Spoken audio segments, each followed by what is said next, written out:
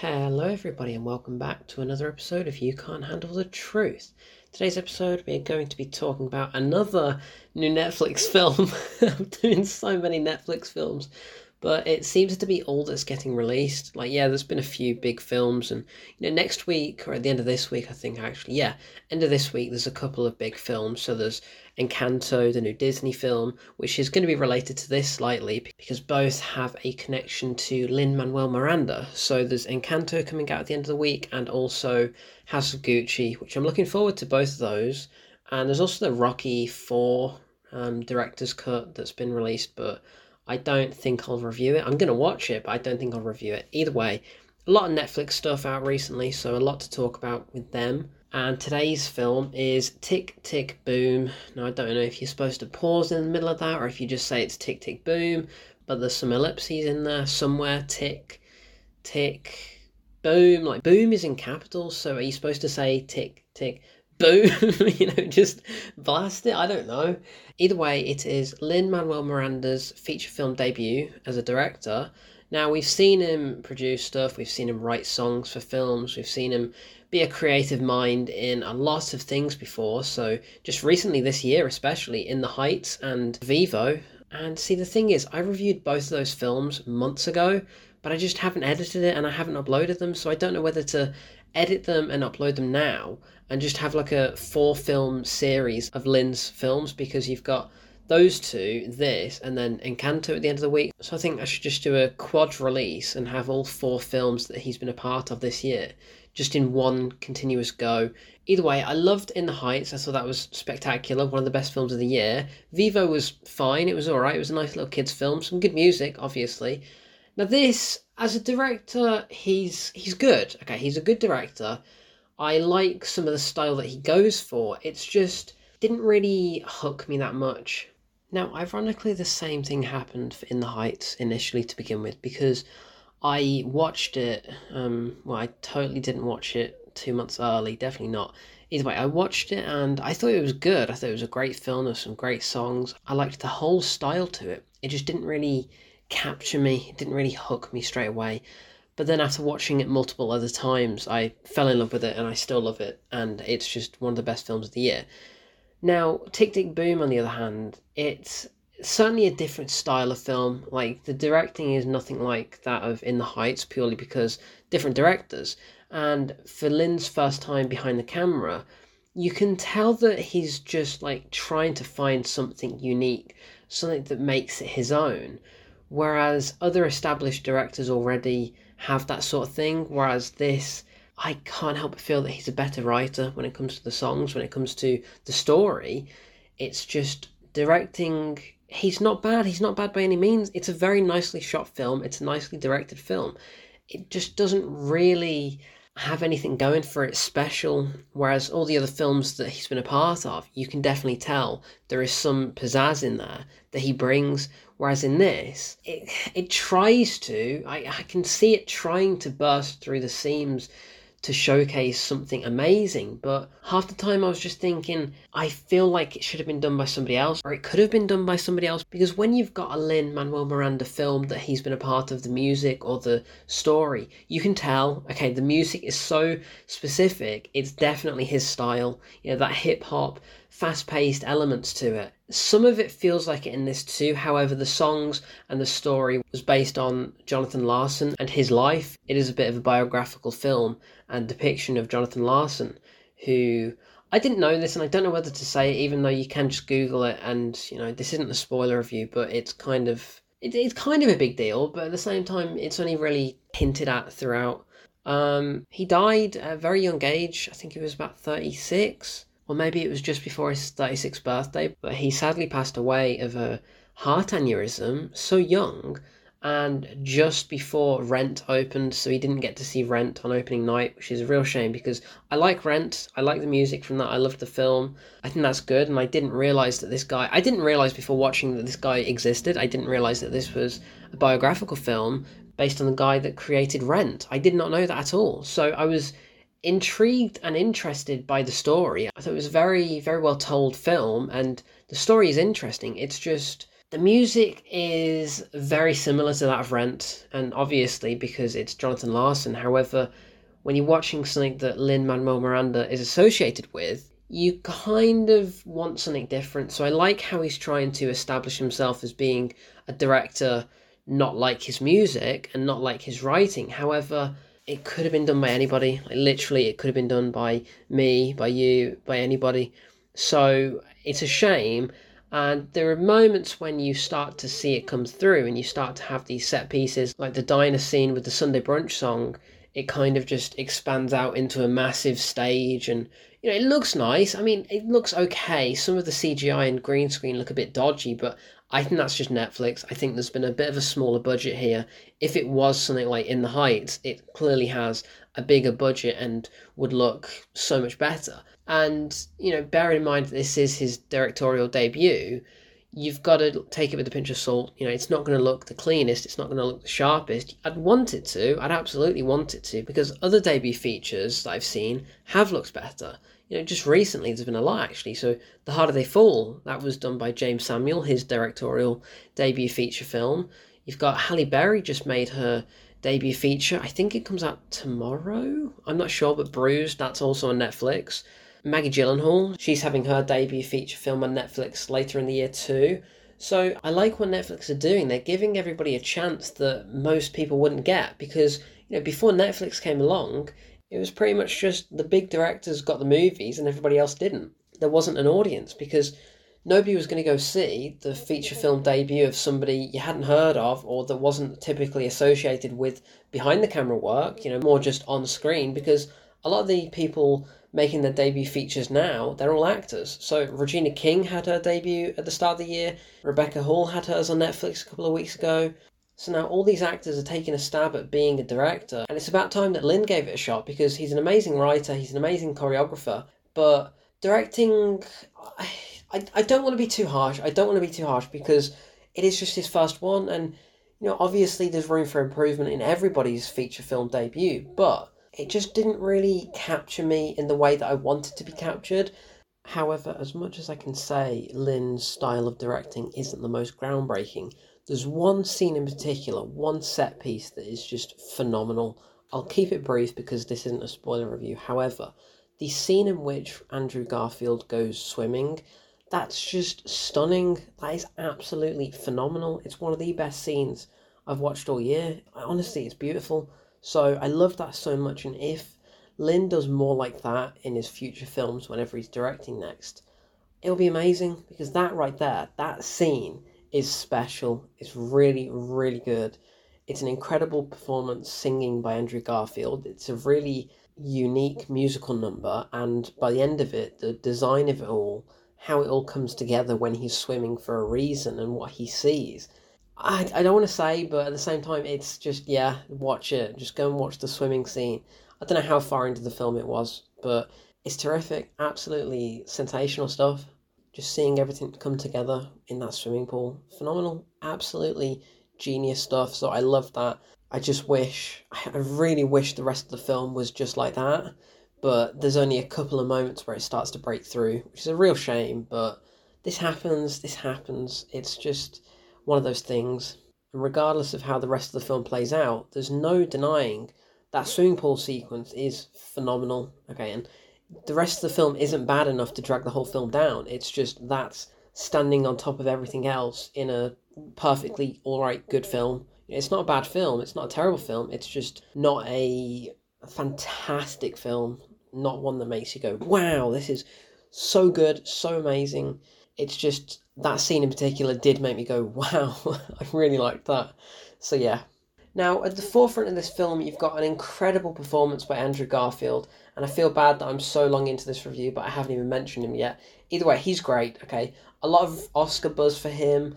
I don't think it's his best performance, if I'm being honest. I think he gave a better performance in Hacksaw Ridge, which just depressed the hell out of me, and it still does. Every single time I watch it, I break down in tears.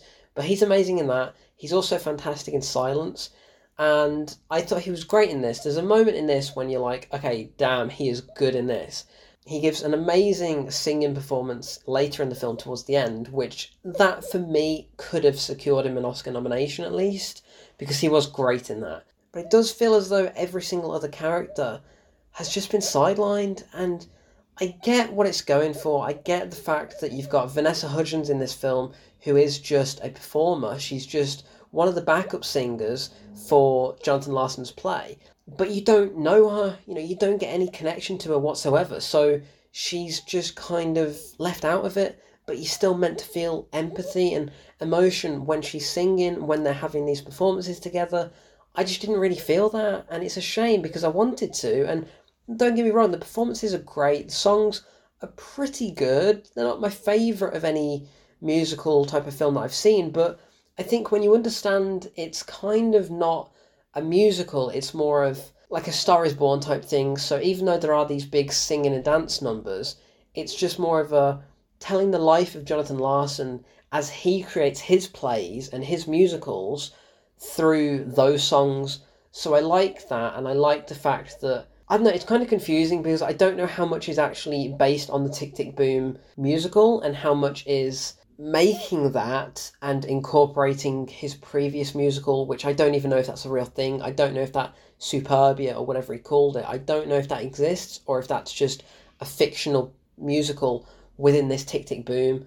I don't know, it's kind of fascinating, but at the same time it's kind of confusing because I was watching it and I was thinking, yeah, I'm liking these songs, I'm liking these performances, but at the same time, are we just watching something kind of made up, or are we watching something that actually happened but then went on to create the musical? I don't particularly know, and it's kind of more of a theatre kids film, which I don't mind those sort of films, but this is very much ever so slightly out of my range, like just slightly out of my taste category. Even though I love the people involved, I love the cast, I love who's behind the camera, obviously, and I love, that whole Stephen Sondheim sort of vibe, but it seemed a little bit too much for me personally. So I'm sure there is a big audience out there. Like, if you're a drama student, theatre person, whatever, if you're going to be somebody that can associate with this film, like, I like the fact that he's turning 30 and he's worried about that. And so a lot of that reminded me very much of Bo Burnham's Inside earlier in the year, when he turns 30, and that has all the music and the show tunes sort of vibe to it. So yeah, there's a lot of similarities, and I can't help but feel that if I hadn't watched Inside, and if Inside had came out after this, I might have preferred this more. But because I've seen Inside, and I love it so much, it's one of the best films of the year, seeing a more realistic, well, I mean, is it more realistic? Because Bo Burnham's Inside was probably the most realistic thing you could ever watch. But I mean, like a dramatised story of somebody actually turning 30. Wait, so does Bo Burnham, but... Okay, what I'm trying to say is, watching this film, Tick, Tick, Boom, as Jonathan Larson was turning 30 in 1990, and on the brink of a breakdown because Stephen Sondheim had his first break when he was 27, now he's turning 30 and he's struggling and he wants to get a big break, but he's not getting it. So if I hadn't seen Inside, I may have not empathised more, not really related to more, but I would have been more sold on this. But because I've seen Inside, this just kind of feels ever slightly second best, which is a shame because I don't want to feel that way. And yeah, it's got an amazing performance, well, not just from Andrew Garfield, but everybody gives solid performances all round. It's just the characters aren't the best written, and I don't know if that's because they've struggled to adapt it from the real world into a film adaptation, or if they've just kind of sidelined them for the reason that it's mainly Jonathan Larson at the forefront and everybody else is just passing through. Maybe. Okay, so maybe that is the case. However, I can't help but notice no emotional feeling whatsoever with anybody other than Jonathan Larson and maybe his friend that contracts HIV, which that storyline is sad. However, that sets up Rent, which I appreciate, and I liked that storyline. Very emotional at times. It's a powerfully driven film with heart at the centre of it and a lot of strong-willed ideologies. However, I just didn't really... I don't know. I didn't love it. I did not love it. I liked it. I think it's very well made. Directing is perfectly fine. There's nothing wrong with it. It's just there's nothing special with it. And there's a few times where I thought, yeah, I can kind of see where he's trying to imprint his own thing on. I liked his cameo in it. I liked some of the other little bit parts of people that were actually in The Heights. So they've obviously just wandered onto this set because Lin said, hey, hang on, I'm doing my own film over here, also set in New York. Let's just quickly shoot something, you can be in my film. So I thought, a little bit of continuity that I like. I'm excited to see what he does next, obviously, because he's one of the most fascinating and talented guys out there. And even though this isn't the massive home run that a lot of people are saying it is, a lot of people are saying it's very, very good. And yeah, while I agree it's good, I don't think it's without fault. And I don't want to be too harsh because it entertained me. It didn't feel long at all, just under 2 hours. Nice length. I thought it was fairly quick paced, and there comes a point when I got half an hour into the film and I thought, not really sold yet, I'm starting to lose interest. But then it does pick up a lot, and the next hour I've really enjoyed. I loved that hour in the middle of this film. Then it sort of dies down a little bit towards the end, but then Andrew Garfield gives a fantastic performance, and the ending is pretty strong indeed.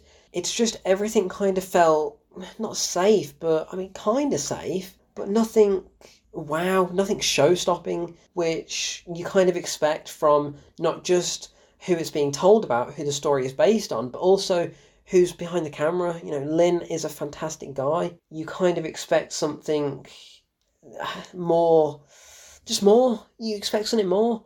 So maybe that is my own fault for getting my anticipation up too high, but I wasn't exactly massively hyped for this film. I was excited to see his debut feature, and I was excited for a long time. When this film first got announced by Netflix, I thought, I'm going to watch that straight away. And I did. I watched it over the opening weekend. But I think it's definitely more for a niche audience, whereas something like In the Heights or something like, what Jonathan Larson has created, so Rent and all that, that's kind of one audience, and this is another. This is kind of the telling of that story for another audience, even though it's based on a different audience entirely. So if you like the ins and outs of being a drama student and getting a musical onto the stage and all that jazz, this will be for you. You will enjoy it, and I enjoyed it. I just don't think I'm going to watch it again. Whereas In the Heights, I've watched countless number of times already, at least, 6 or 7, maybe even 10.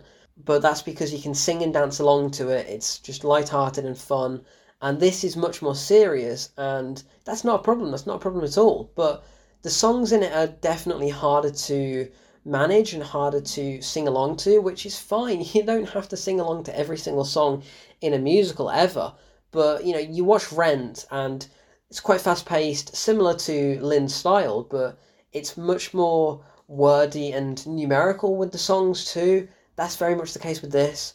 So the fact that the song about him turning 30 in 1990, they keep just saying 3090, 3090, and I was like, okay, what are they referencing 90 to? Is it the fact that he was born in 1990, or he was turning 30 in 1990, and it turns out he's turning 30 in 1990, which is funny because in Bo Burnham's Inside, he was born in 1990, now he's turning 30, even though he did turn 30, so yeah, watching back to back, both Netflix films, you'd probably find them entertaining. You probably would find that an unusual, unorthodox double bill, but there's definitely essences of it throughout. And yeah, like I said, definitely a niche audience of theatre students. And fair enough, that's what it's going for, and I can appreciate that. I liked most of it, it's just some of it lost me, and it's not quite my cup of tea when it comes to musicals, when it comes to exploring this kind of film. However, very strong lead from Andrew Garfield. I would love him to get a nomination because he's an amazing actor, but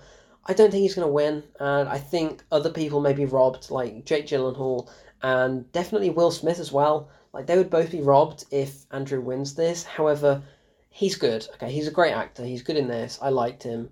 And even though I wish they had more to do, I did like the supporting cast. So Alexandra Shipp, she's great in it. Vanessa Hudgens is pretty good. And it was great to see Bradley Whitford in it as well, because I'm always a fan when Bradley Whitford shows up in films. So he's great in Get Out, he's great in The Cabin in the Woods, and he's pretty good in this as Stephen Sondheim, so I liked that. I didn't expect him to show up as Stephen Sondheim, but yeah, good little inclusion there. And yeah, this film is good. It's just nothing as special as I think it's trying to be, which is a shame. It is a shame, but I'm still excited nevertheless for whatever Lin does next. Encanto, that's what he does next. So I'm excited for that at the end of the week. I will review that, and I'll get these up around a similar time, hopefully. But with that, this has been Tick Tick Boom. I've been Kieran, and I shall speak to you in the next episode of You Can't Handle the Truth.